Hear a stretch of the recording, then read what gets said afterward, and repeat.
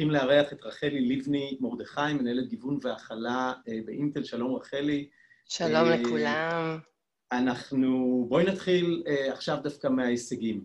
עבר עשור, אינטל מטפלת בגיוון, את מובילה את הנושא, על מה כבר אפשר להצביע כהצלחות והישגים?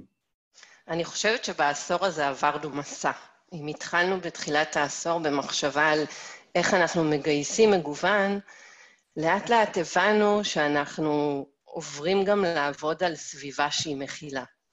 אז אני חושבת שההישגים שלנו הם בעצם בניית אסטרטגיה מאוד מאוד ברורה של ההנהלה, לגבי לאן היא רוצה ללכת. תוך כדי זה שהקמנו 4 קהילות מאוד פעילות, אני רוצה לספר עליהן. אחת מהן זה קהילת הערבים באינטל, ראיתם את רונזה, שהיא ממקימי הקהילה. הקהילה הגאה שלנו, קהילת הנשים שהיא קהילה מאוד מאוד גדולה וגם מאוד מבוססת, וקהילה חדשה, שזאת הקהילה של הדיסביליטי, אני גם אספר עליה עוד יותר. אני חושבת שההישגים המרכזיים שלנו הייתה גדילה באחוזי אנשים בצורה משמעותית, גדילה בקהילה הערבית, הסתכלתי רק בשנתיים האחרונות, עלינו בלמעלה מ-200 עובדים, שמביא את הקהילה הזאת להיות מאוד מאוד דומיננטית. הכשרנו את המנהלים שלנו להיות מנהלים יותר מכילים. יצאנו עם הטבות, שהן הטבות מכילות, פונדקאות ואימוץ, ובעיקר אני חושבת גם הצלחנו, וזאת אחת המטרות שלנו, להשפיע החוצה, להשפיע על חברות אחרות ללכת איתנו, לעבוד ביחד עם עמותות, קו משווה, צופן, עתידים. דיברתי על 4 הקהילות שלנו, אבל מעבר לזה אנחנו גם עובדים בצורה נמרצת, לנסות ולגייס כמה שיותר עובדים אתיופיים, ואנחנו עובדים עם הקהילה של הדתיים והחרדים אצלנו בתוך הקהילה.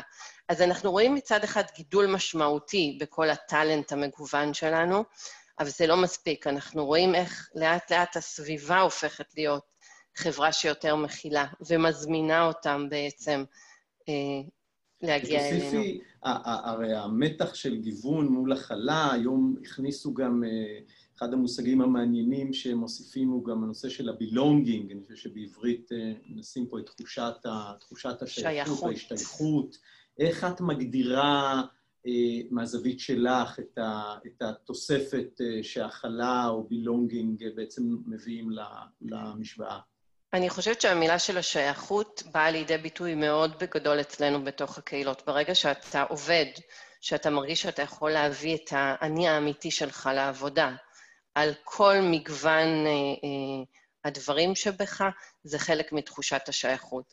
כשהחברה שלך חוגגת או מציינת את החגים שלך, זה תחושה של בילונגינג ושייכות, ועצם זה שיש קבוצה, שהיא קבוצה של נטוורקינג, שאתה יכול להתייעץ עם בכירים ממך וכאלה שכבר הצליחו, זה גם תחושה מאוד חזקה של בילונגינג.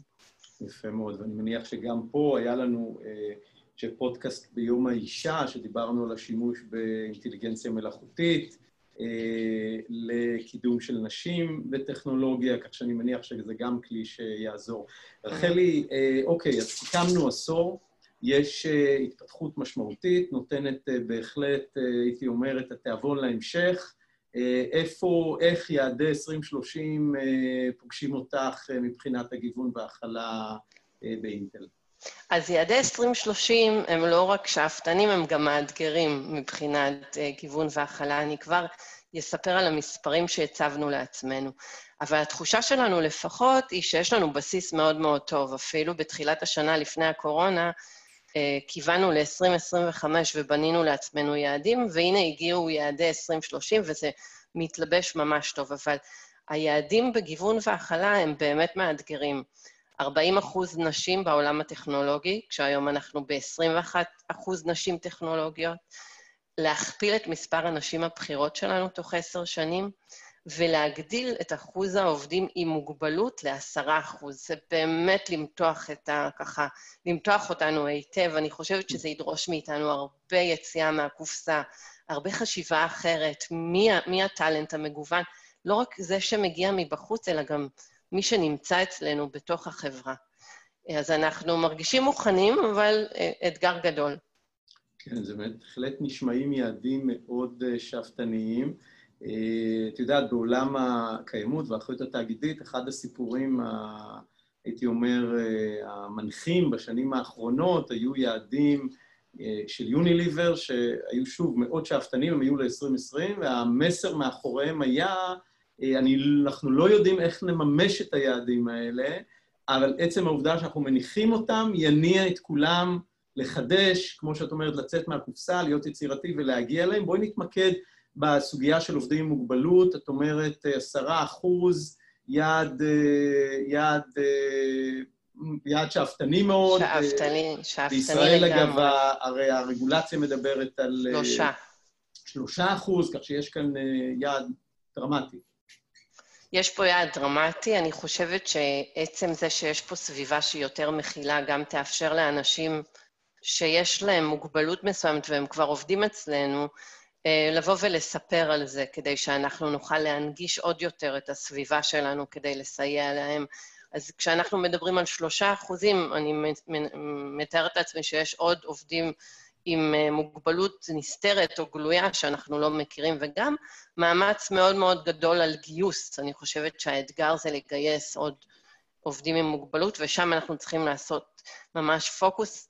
היה משהו שמאוד עזר לנו ב-2019, הקמנו קבוצה בחיפה, קראנו לה T-Ability, וזה היו בעצם 30 עובדים שהתכנסו ל6 מפגשים בעזרת הסוכנות היהודית וציונות 2000, עבדנו איתם מאוד מאוד צמוד, ובעצם אותם 30 אנשים שיש להם זיקה, או שהם בעצמם עובדים עם מוגבלות, והיו שם גם הרבה כאלה שאכפת להם, או מנהלים שרוצים לגייס, וגם אוכלוסייה שלא דיברנו אותה בזמן האחרון, של ה-caregivers, אלה שנותנים סיוע או להורים המבוגרים, ראינו את זה מאוד בקורונה עכשיו, או לילדים עם מוגבלות מסוימת, וכל אותם אנשים שישבו שם במפגשים, הם נכנסו כזה לאקאטון לקראת הסוף, הקימו תשתית מאוד יפה ורעיונות, איך נהפוך לארגון נגיש יותר, איך הם יעזרו לנו בגיוסי העובדים עם מוגבלות, ומשם צמחה דרך אגב הקהילה, שהיא הקהילה הכי חדשה,